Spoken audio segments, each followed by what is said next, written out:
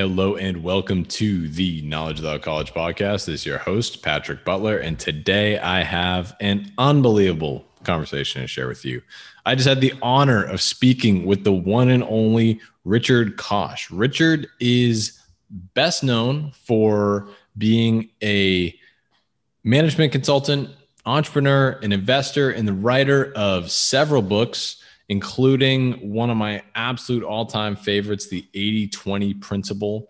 It's a book about how to apply the Pareto principle in all walks of life. He's written a number of other unbelievable books, including his most recent one, Unreasonable Success and How to Achieve It. Richard is unique in the sense that the principles that he writes about, he executes in his daily life and is proven with his track record of successful investments and making simple choices and making his investment decisions very as simple and reductionist as possible. I highly recommend his books. I highly recommend applying these principles to your own daily life. And in this conversation, I had the opportunity to ask Richard a few questions about things that I had wanted to know and wish I could have asked him questions all day long, but he is a busy guy. So here is let's call it a preview into the world of his philosophy and his works. And I know you'll enjoy, and I encourage you to pick up where this conversation leaves off and dive deeper into his work. So without further delay, enjoy this conversation with Richard Koch.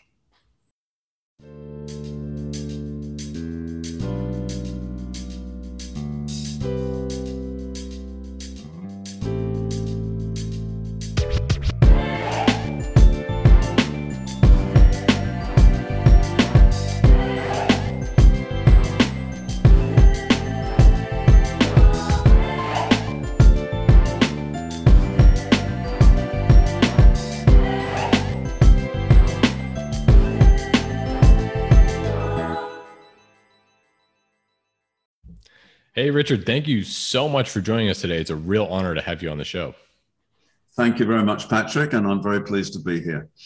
So, Richard, for the audience out there who I'm sure they've heard of your books, and we're going to dive into that more in this interview here, but for the audience out there, could you tell them a little bit about your early background and how you got started on this track that you've been on? Certainly I can, but how far back do you want me to go? Well, so the reason I ask that question is because when we look at your let's say your credentials, you're an investor, author, entrepreneur, you look at many of these things. I focus on the demographic of people who are trying to figure out what to do with their life. And I think in digging through your background, you have a very unique story and a very interesting story where your upbringing, I think, would not, would be very similar to a lot of people who, are young, sort of trying to figure it out today, and might have a hard time imagining themselves having the same outcome in life that you've been able to experience by embodying the principles, of your writings and things like that. Well, it's a bit difficult for me to answer that. I had no doubt that I was going to become rich because at the age of, I've told the story before, so stop me if you think your listeners will not be particularly interested in it. But at the age of 9, I had quite a humiliating experience, really unpleasant experience. And I just need to explain this because I think it's quite amusing in a way. There was a woman who lived with my auntie, so my father's sister, and he had a number of siblings because he was the youngest of 13 children. Wow! And they weren't Catholics either, so it was quite extraordinary. The aunt concerned, Auntie Louise, lived in a sleepy little town on the south coast of England where people went to die. Basically, it's one of these places where there were only what people these days call retirees, which I think is an unfortunate expression. It implies that someone else is doing the retiring and decided that that they should be put ready to die. Anyway, this was a sleepy little town called Seaford in England.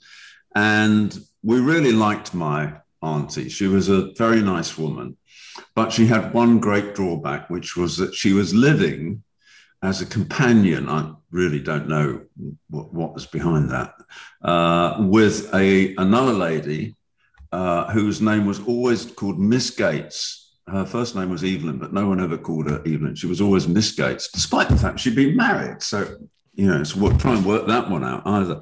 Very, very strange. And Miss Gates was a dragon. She's safely dead, so I can say this a long time ago, I presume. And I do not understand how Auntie Louise could possibly fall under the sway of this woman. They had worked together. They were both real sort of, women liberates today we would say that they were feminists because they had done something that very few women of their age were able to do, which is they become very senior in the British civil service. So they were senior bureaucrats, essentially. And when they retired, they decided to live together in Seaford. And so in order to see my auntie, I actually had to go and see Miss Gates as well. And my parents and I were terrified of this woman because she was, I think she was actually malevolent, but she may not have been. But anyway, she always tried to humiliate and put down everybody else. And she was very intelligent, so she could do that with great ease. And I remember being terrified just by the fact that I was in a room in Auntie Louise's house and I was writing. One of the things that I've always done from a very young age, and this is probably very precocious in a way, so I would always write things in a notebook. And so I was writing in the notebook, goodness knows what.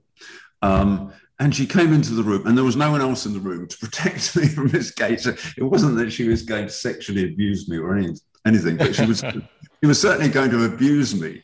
And she said, "Richard, what are you going to do when you grow up?" And Patrick, I had absolutely no idea what I was going to do when I was growing up. I mean, what 9-year-old kid really can honestly answer that question except frivolously or randomly? And I said the first thing that came into my mind, which was, "I'm going to be a millionaire." And Miss Gates said, "Tut, tut, that's ridiculous. Ridiculous. That's not a job. And why can you possibly get rich? Because your father has no money to speak of, and he never will. So how are you going to become a millionaire? This is really silly. So tell me what you're going to do. You can be a bus conductor, or what are you going to do?" And by this stage, I was close to tears, but I was very stubborn and petulant. So I said, "I want to be a millionaire. That's what I'm going to do." And she sort of, basically shook her head and said, "The boy has no common sense." And she swept out of the room in a flurry of skirt, as I seem to remember. And having said that, it really made me determined to make money. And it is a ridiculous thing. And I don't actually think that making money is all that. It's nice to have money, but I don't think as a goal, certainly the goal for a 9-year-old kid, it was very sensible. But anyway, I stuck to it. And I always believed I was going to make a lot of money. And when I was 13, I started a little business selling stamps to other school children. And it's something called On Approval. You put them in a little book and you send them out to people. You'd advertise in comics or whatever. And in those days, people were a lot more trusting than they are now. So you would send these books out with stamps. They weren't particularly valuable, but they were worth something. And then people would take out the stamps that they wanted to keep, and then they'd send you a postal order, effectively a check for the money. So I made a little bit of money out of that. I didn't make a fortune. And when in a couple of years, I stopped doing it, but I did make some money. And then I did other things like, I got an aloe vera plant because I thought, aloe vera was meant to be, I thought it was just a cactus, but apparently, it had various medical attributes and all the rest of it. So I started selling offshoots from this aloe vera plant. And I discovered that if you watered the plants every day, they actually proliferated enormously. I don't know if I was just very lucky with the plant that I started with, but I think that is a characteristic of aloe vera. So I was selling all these massive cactuses, and I made a little bit of money out of that. And then I went off to university, and after university, my objective was to get a high-paying job. So I said, well, I have to have a first-class degree. So how do I get a first-class degree? Well, this is where serendipity came in, because when I was 19, I was sort of reading a book by the Italian 19th century economist Vilfredo Pareto. It was basically a book about economics, a study in economics. It was written in French, and my French wasn't very good, so I had to go back with a dictionary the following day to make sure I understood what he was saying. Anyway, he was a guy who originated what we now know as the 80-20 principle. He never used the phrase 80-20, but he was studying incomes, and he noted that there was a regular relationship between the percentage of people that had a certain amount of money and the frequency with which they occurred. So in other words, obviously you'd expect very rich people to be very few, but the relationship was so precise that you could write an algebraic equation to describe it. And he got all data from lots of different countries, and he discovered that the data fitted. I mean, the slope would be slightly different, but nevertheless, you could say, and we would say today, that 20% of people would have 80% of the money. The 80-20 principle. That wasn't actually called the 80-20 rule or the Pareto principle until the 1940s or 1950s, as far as I can tell. But nevertheless, it was a useful thing. Now, why would I think that was useful? Well, it so happens that at university, the degree that you get is entirely dependent on final examinations at Oxford. So I had to write 11 papers for 3 hours and answer 3 or 4 questions per paper. And that determined whether I get a first-class degree, second-class degree, third-class degree, etc. So I wasn't particularly brilliant or clever. I was about an average student, I think. But nevertheless, I thought the key to this is actually to know which questions are going to come up. And I said, this particular thing that Pareto observed probably applies to examination papers. That the number of questions that you could answer on each question, on each paper, was about 50, or even more than 50. But I did have a theory that some questions, based on what Pareto had written, would come up more often than others. And it's common sense in a way that the most popular subjects are going to be asked about more often. So I did the research. I got the last 20 years papers, and I saw how many questions you would have to study and prepare in order to be able to answer 3 or 4 questions. And the answer came back that actually 6 was the minimum number, as long as you chose the right subjects, the ones which came up time and time again. There was always a question. I studied history. There was always a question on the origins of the First World War. There was always a question about the French Revolution, which usually was about what happened, why did it happen, and so on and so forth. There was usually a question about the origins of the Second World War. There was a question about the rise of Nazism. There was a question about the rise of communism, and so on. So, obviously it was different from paper to paper, but that was a paper that was dealing with 19th and 20th century, late 18th century, 19th century, 20th century, what they used to call modern history in Oxford. It doesn't sound very modern to us. Anyway, so and there was a paper on economics, and there was a general paper which was the most difficult one to actually predict. But there was a question about medieval history. There was always a question about serfdom. There was always a paper about serfdom. Sorry. So what I did was to prepare 6 answers for each of these 11 things, which meant that I could cut out a huge swathe of studying. And I took a chance, because it could have gone wrong. But it didn't go wrong. It worked absolutely perfectly. And I got a brilliant degree. And I'm not a brilliant person. I got what they call a congratulatory first-class degree, which means I was the second best in the university in history. That's incredible. It was incredible because I didn't work very hard, but I did prepare very well these particular things. I thought that was a route, getting a great degree was a route to getting money. I soon realized that I was wrong about that, but it didn't matter because I got a good job and I couldn't stand the first job that I had. So after 2.5 years, I jacked it in, and then I got a better paying job. I got someone to pay me twice as much because I don't know. I think I interviewed very well, so that was very helpful. But and then I hated the second job, so I decided to go off to business school, and I went to Wharton because that was the business school where you didn't have to work that hard, as opposed to Stanford, where you did.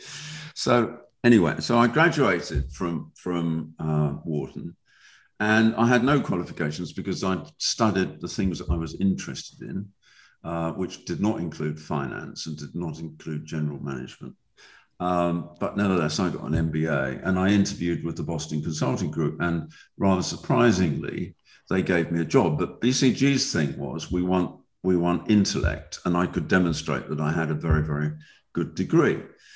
I didn't do very well on, I can't remember what the thing is called, but there was a test you had to take for all of business schools, which involved numeracy and how good you were with words and all the rest of it. And I achieved a pretty average score on that. So I was very lucky that I actually had got this very good degree, because then people believed that I was very, very clever, which was always never true. And so I got a job with the Boston Consulting Group. Unfortunately, they found me out after about 3 or 4 years because I couldn't do what they did, which was analysis and quantitative, and a very heavy duty quantitative analysis. And I'm dyslexic with numbers, at least that's my excuse. The truth is I'm just not very numerate. And so, they kicked me out basically after 4 years, but I managed to get a job with an offshoot from BCG called Bain & Company, partly because I managed to get an interview with Bill Bain, who had started the company. And it so happened that Bill Bain was a historian, and he'd actually done history research. So when I was interviewed by him, we talked about history for about an hour. And I thought, this is bizarre. It's completely off the point. And he's at the end of that hour, he said, I want to hire you. And I almost fell off my chair. So, again, luck. And the fact that I think I do interview rather well. But that's personality. That's not intelligence or anything like that. Well, it's very interesting to notice just the pattern that you're describing here in your early sort of momentum and success is that you found a very simple approach and applied that principle to get exceptional results. Just randomly, I'm from Boston originally, huge history fan myself, and I'm curious just in your with your breadth of knowledge and, understanding of these principles, when you look back at history, when you study, the greats and everything like that, are there any people that stand out to you that you believe understood these principles and exploited them better than anybody else? No, I don't think I do. That's the interesting thing. Pareto was absolutely brilliant, but he didn't realize what he'd done. He came up with this theory, which is the 80-20 principle, which I think it's one of the 2 principles that I use in all of my decisions. And you're absolutely right. I'm a complete reductionist. I believe with the 80-20 principle that there are very few things that are important, but they are terribly important. And they're the key to everything. I'm a little bit naive in that regard. I think I'm very much like Albert Einstein. Of course, I couldn't work out for toffee, the theory of relativity or whatever. But Einstein had got this belief. Einstein had this belief that God was a very mad scientist, basically. God had planted secrets in nature and in the observable world, which told you what was going on. And so he believed very strongly that there was an answer to the question of relativity, and he could find it. And I think part of the reason that certain people in life are very, very successful is not that they're terribly clever. And in fact, everyone talks about Einstein, and it's a cliche, oh, I'm no Einstein, or I am an Einstein, or whatever. Well, Einstein wasn't an Einstein, because actually his academic record was poor. He went to the second best university rather, in Zurich. And he came bottom of his class effectively. And when he was trying to work out his theories of relativity, he relied on his girlfriend, who was very good at mathematics, or math as you call it in America, and he wasn't. His sums, he wasn't as hopeless as I am, but he wasn't very good but what he was good at was intuition and thought experiments, and imagining himself traveling on a ray of light and so on. And that's very, very unusual. But the thing about Einstein was he knew there was an answer. And if you know that there's an answer, then your chances of finding it are hugely improved. There are all these examples where one scientist like Darwin comes up with a theory of evolution at the same time that someone else comes up with almost exactly the same theory.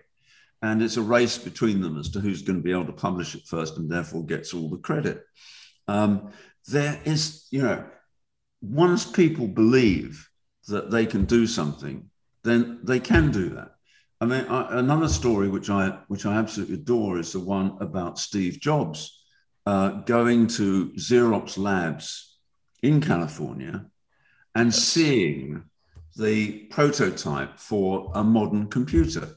In the old days, computers had to have, weird instructions, and you had these punch cards that you had to put in. Yes. And it didn't make any sense at all. It was sort of, basically all this code had to be right. And it was completely inaccessible because it didn't make any sense. It was just a bunch of numbers and letters and so on and so forth. So, the guys in the boffins in the lab had actually worked out how to do what effectively was an early version of Windows, so that you could actually see things on the screen, and you could do things like, drop a file into a folder, and you could see it on the screen, and a graphical user interface. Yeah, a GUI, yes, exactly. And I don't know anything about computers either, so this is very much a layman's explanation of it. And he basically believed that the people he had this display for him, and the reason that they were interested in Steve Jobs was because he wasn't talking to the corporate people or to the scientists essentially. But he had said that Apple wanted to make an investment in the lab. And so in order to do that, they were allowed to go and talk to the scientists. And the scientists basically didn't want to reveal anything about what they were doing. But he was sufficiently bright, and his team were sufficiently close to they were trying to do what the Xerox people had done. Anyway, they believed, Steve Jobs and his colleagues believed that Xerox had solved one of the biggest problems, which was actually how you smoothly scroll from one window to another. It's a little bit like cartoons, in the old days. Yeah. You make a cartoon by very fast switching of the thing, and it appears to be seamless. And they believed that they had solved the problem of getting rid of jerky interfaces between one document and another, or one page of a document and another.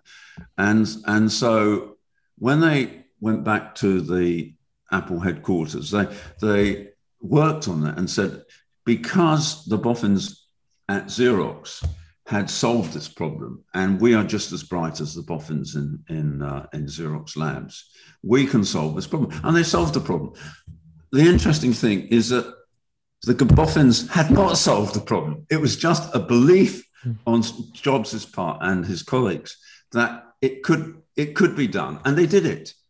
And there are so many examples of that. I love that story, and one of the interesting things about that, if I remember correctly, is they showed Steve Jobs a number of different technologies that they were working on at the time, but he noticed immediately that the graphic user interface was the highest leverage, the most exciting by far. He barely remembered the rest of the the rest of the tour because of how passionate he was about that one 80-20 person. You know, he didn't know it. He was exactly, absolutely 80-20.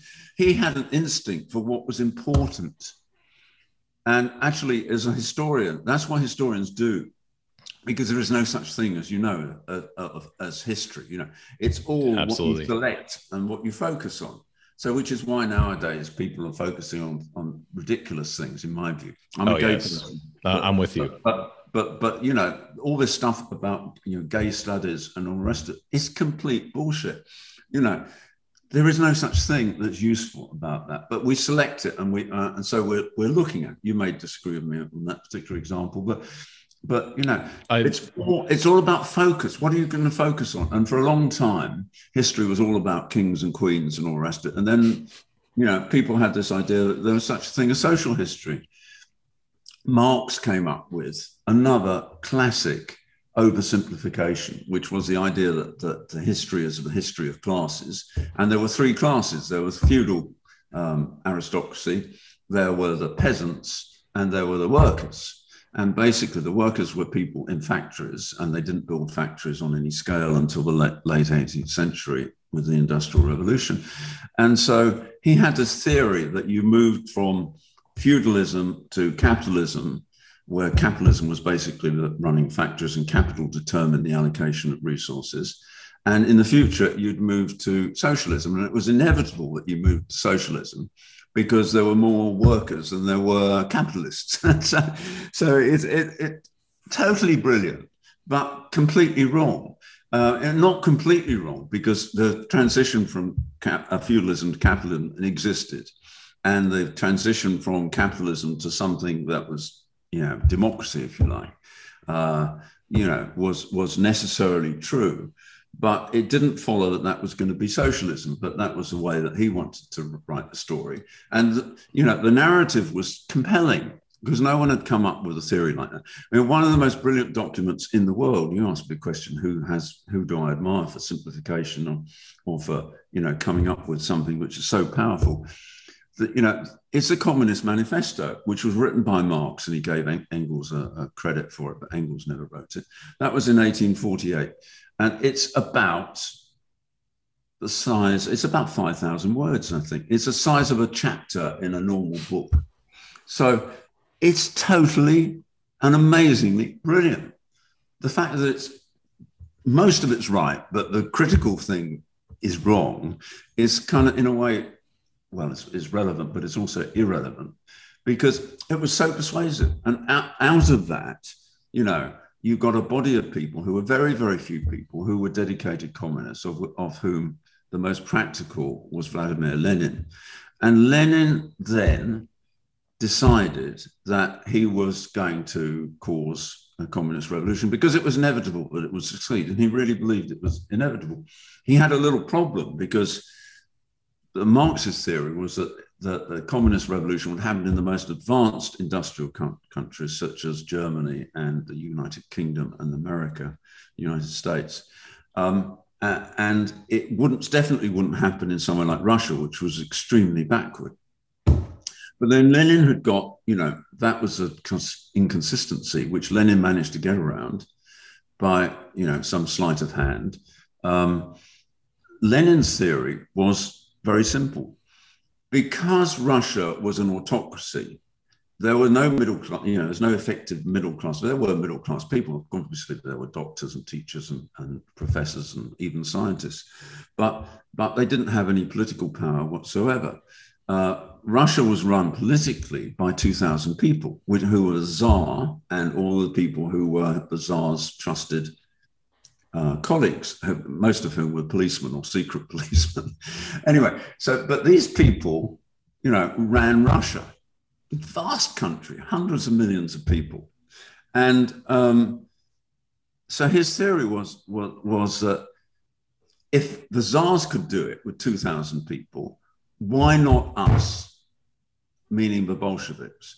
So he believed that if he had a disciplined cadre of people who would literally die for him if necessary, and who were prepared to go and shoot anybody that he told them to shoot, they could take over Russia. And that's exactly what happened in 1917. Exactly. Yeah. Now, admittedly, he was very lucky because the First World War had happened and Russia had to withdraw from that because it was, basically it exhausted the country and so on and so forth. But, it was a theory which he had, which was very reductionist and very persuasive. And I almost think the theory doesn't have to be true to work. But I being a rather naive person, I prefer my theories to be true as well. And Certainly. So, in my life, I've been looking for the theories that work in a particular sphere. And so, in business, I'm sure the 80-20 thing is absolutely crucial. There is nothing more important in business than product line profitability, for example, which rests on the idea that 20% of products are probably accounting for 80% of profits. 20% of customers are probably accounting for 80% of profits. It may not be customers, it may not even be products, it may be channels of distribution, but something is wrong with the system, which says that in any particular dimension, a few things are very important and most things are not. So find out what the few things are.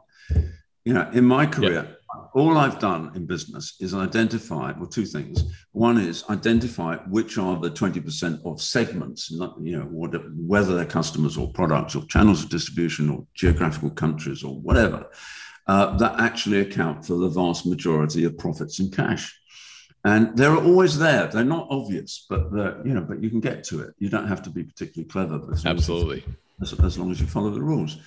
And the other thing in business, which I believe is so brilliant that it deserved a Nobel Prize, was the BCG growth share matrix, which divided, as you know, the world into 4 quadrants. Again, vast oversimplification. High growth markets on one axis, high or low, and on the other axis, how big you were relative to the next largest competitor in the segment. The competitors who actually did pretty much the same thing that you do, had the same business system and the same business formula. So, knowing that, what Bruce Henderson discovered and his colleagues discovered around 1976 was that the vast majority of the cash and profits in any company were made in the star quadrant. And yet there were only very few businesses in the star quadrant. So, if you understood that, you knew that you had to have a high growth business and you needed a high growth market and you needed to dominate that business and be much larger than any other competitor. And if you did that, you'd make a fortune. Well, that's what I've done. I have invested in star businesses for the last 37 years, and I've compounded my money at 22% on average every year. And which is incredible. I've invested in about 40 companies, only about half a dozen, which are really important. But only one of those companies has gone bust in venture capital. It doesn't happen. Yeah. It just doesn't happen. And why do I find these companies? It's not because I'm clever. It's because I'm following a bloody rule, which is so reliable. And nobody else does it. Nobody else makes it. It's my only criterion when I'm considering an investment, and it's just as well because I can't even read a balance sheet properly. It's amazing. It's amazing to simplify to that degree and to find this law that exists in nature. You mentioned how Einstein, sort of recognized patterns and, could sort of connect the dots because he knew the answer existed. You're utilizing that same strategy by knowing that the 80-20 rule exists. It is a real thing and that it's true, so that by following it, you'll get those results, as opposed to, like the pattern that was what Marx predicted with, the transition to socialism. We see how socialism played out. It was not true. It was persuasive, but, it can be effective, even if it's not a good effect.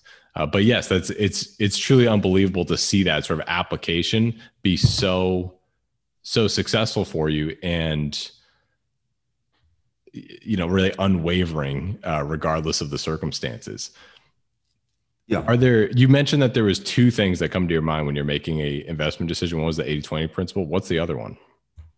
The other is the star principle. So that this matrix, just the fact that you invest in star businesses and you make sure that you're as dominant as possible, because you make far more money if you're dominant than if you don't.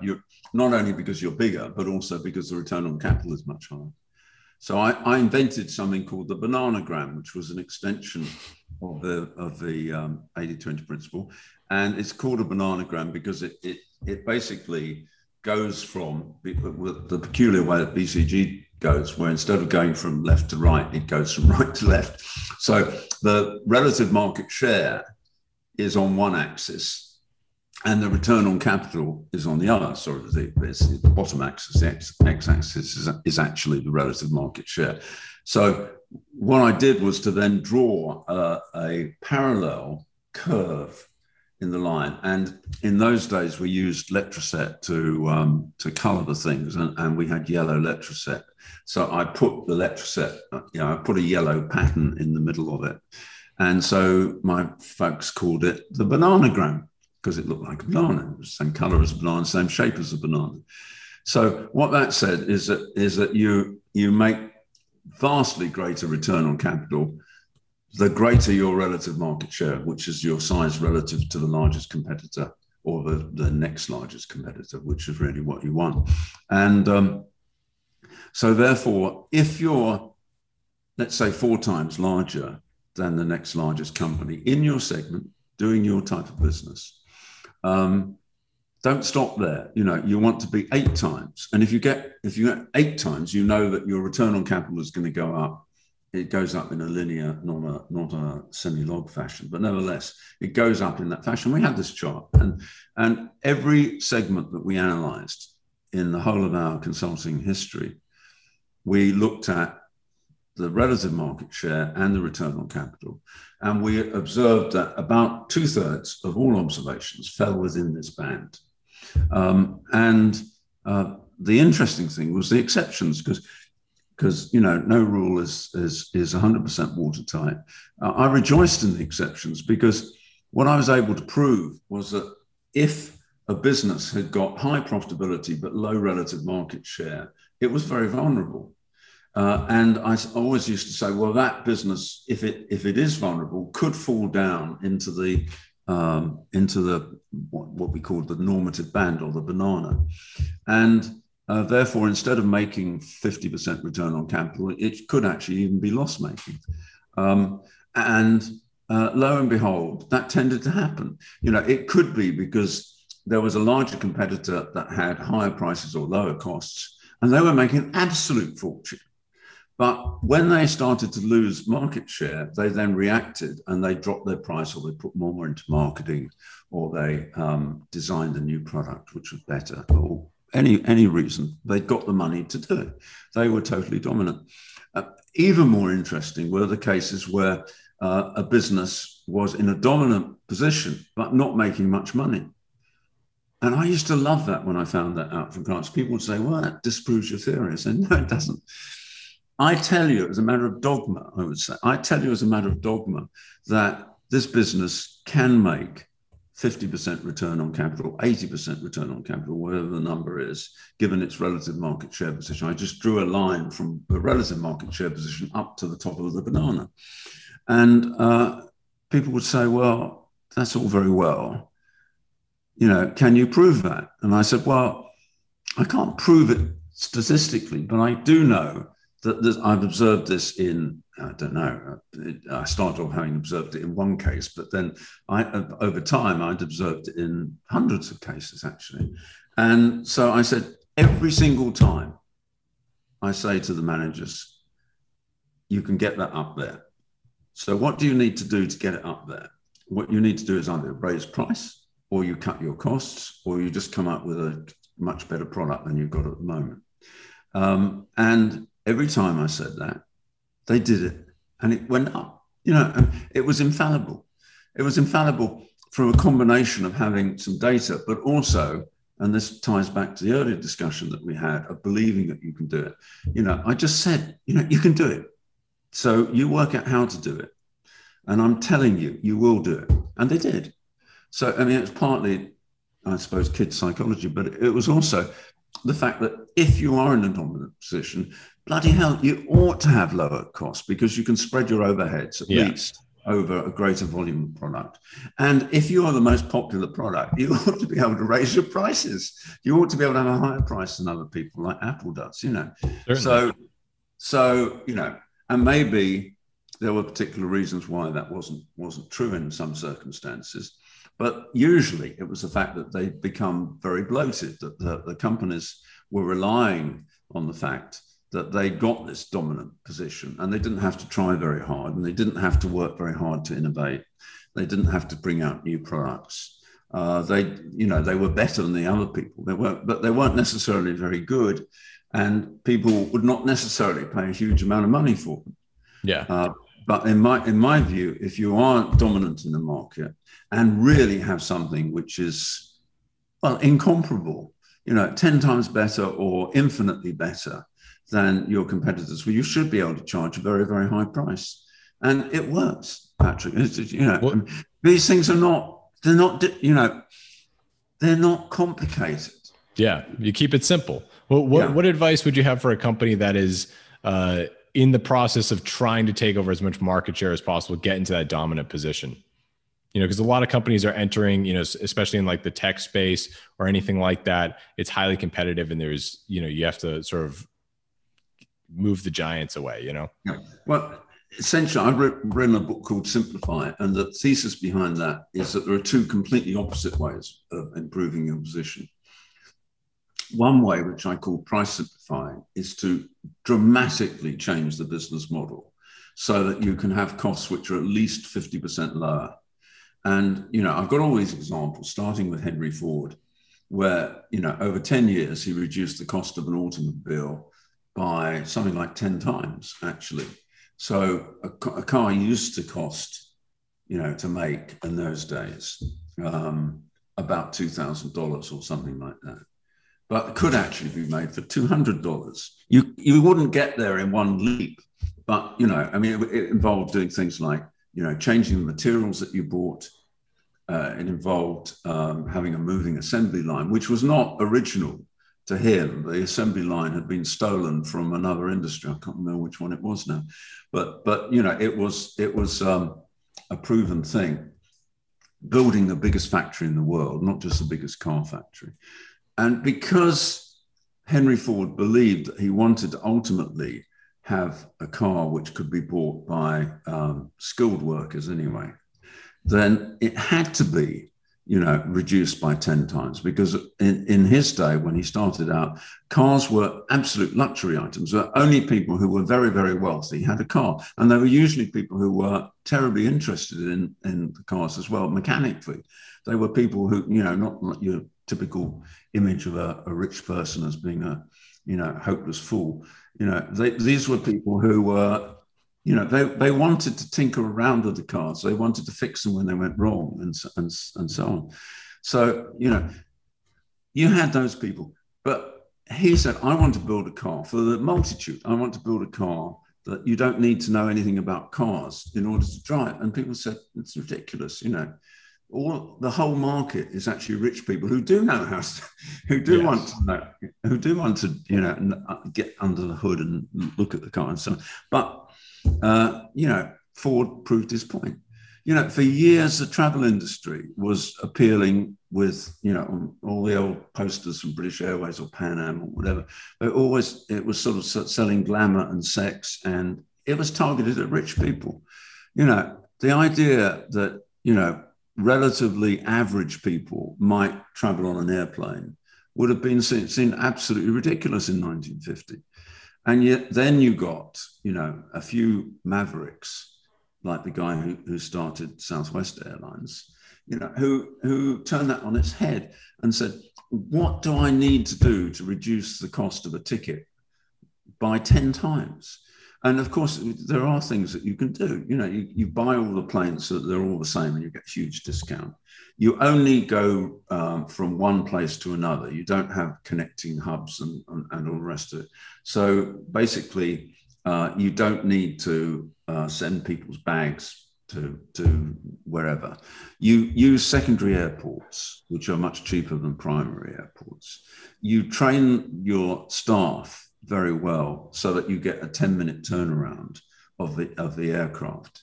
You don't provide meals, you don't provide free drinks, you don't provide lounges. You basically keep it all extremely simple, and you reduce it to the lowest possible cost consistent with safety and actually getting people there.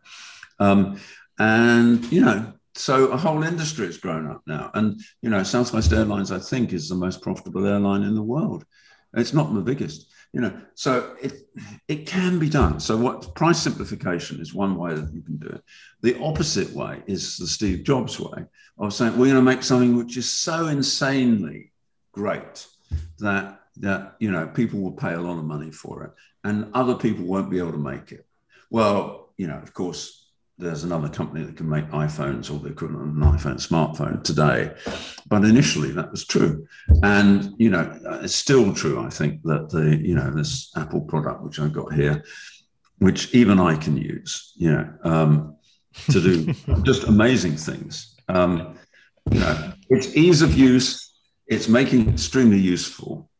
And it's also the beauty of the thing. This is really beautiful. I love this. Truly. It's a revolution. And, I wonder what would have happened if we didn't have Steve Jobs' artistic abilities influencing our technology. Exactly. Yeah. I mean, he was another weird guy who wasn't actually, unlike Bill Gates, he actually couldn't design a piece of software to save his life. But what he did do was to say, what do people want?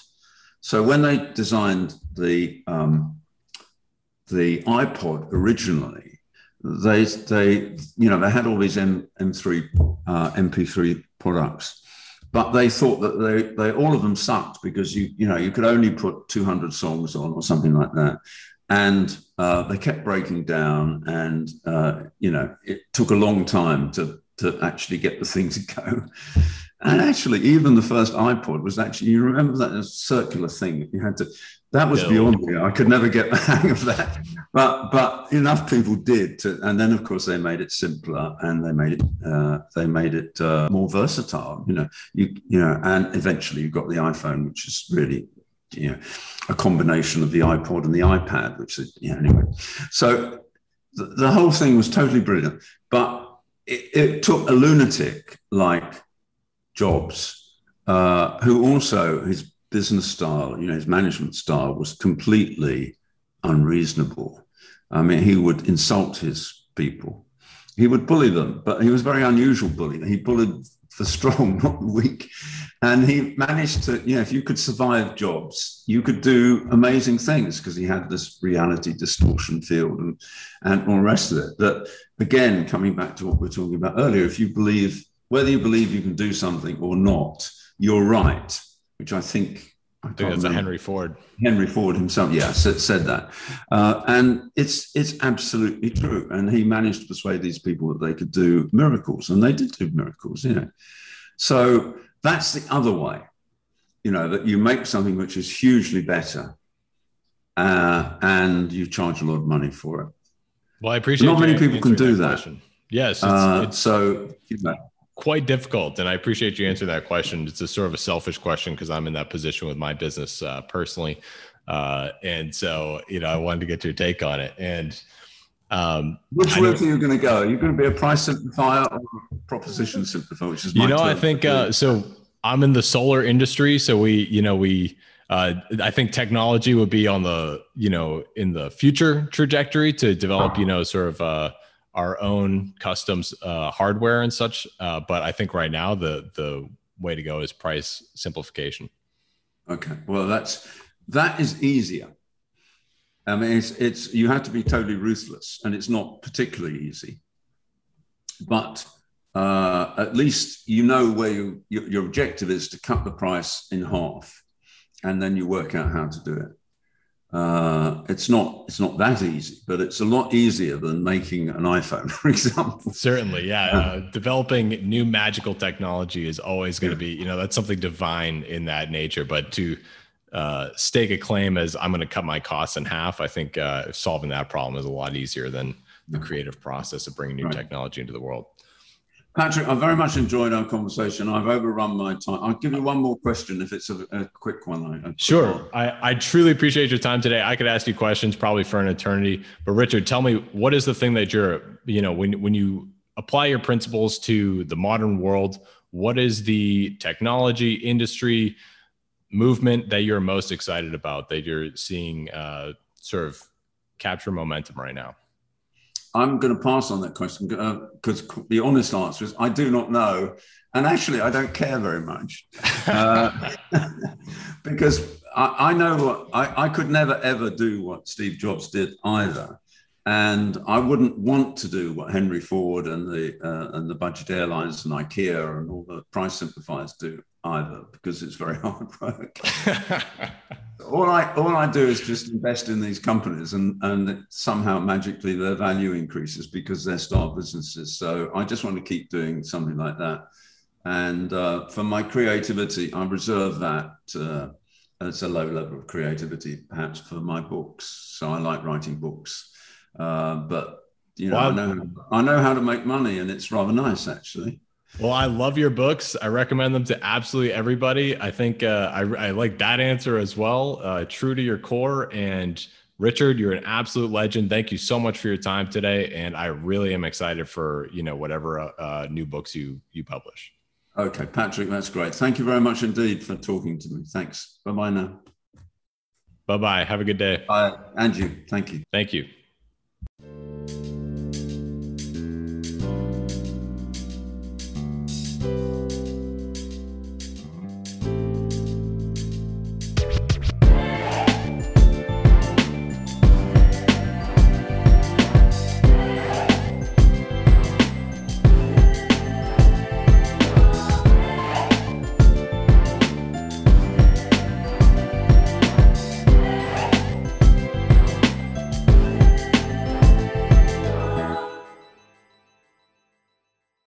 Hey, everybody. Thanks so much for listening. If you enjoyed that episode, please hit the subscribe button and follow us on Instagram and Twitter. You can find us on Twitter at KWC Pod, on Instagram at Knowledge Without College Podcast.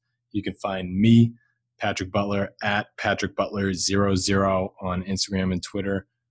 I encourage you to send over any feedback you have. If there's any guests you'd like to hear on the show, any topics you'd want to hear discussed, I want to know about it. I want to hear your feedback and opinions. So please help me make this a better experience for you. And I look forward to hearing from you. Have an excellent day, and thanks for listening.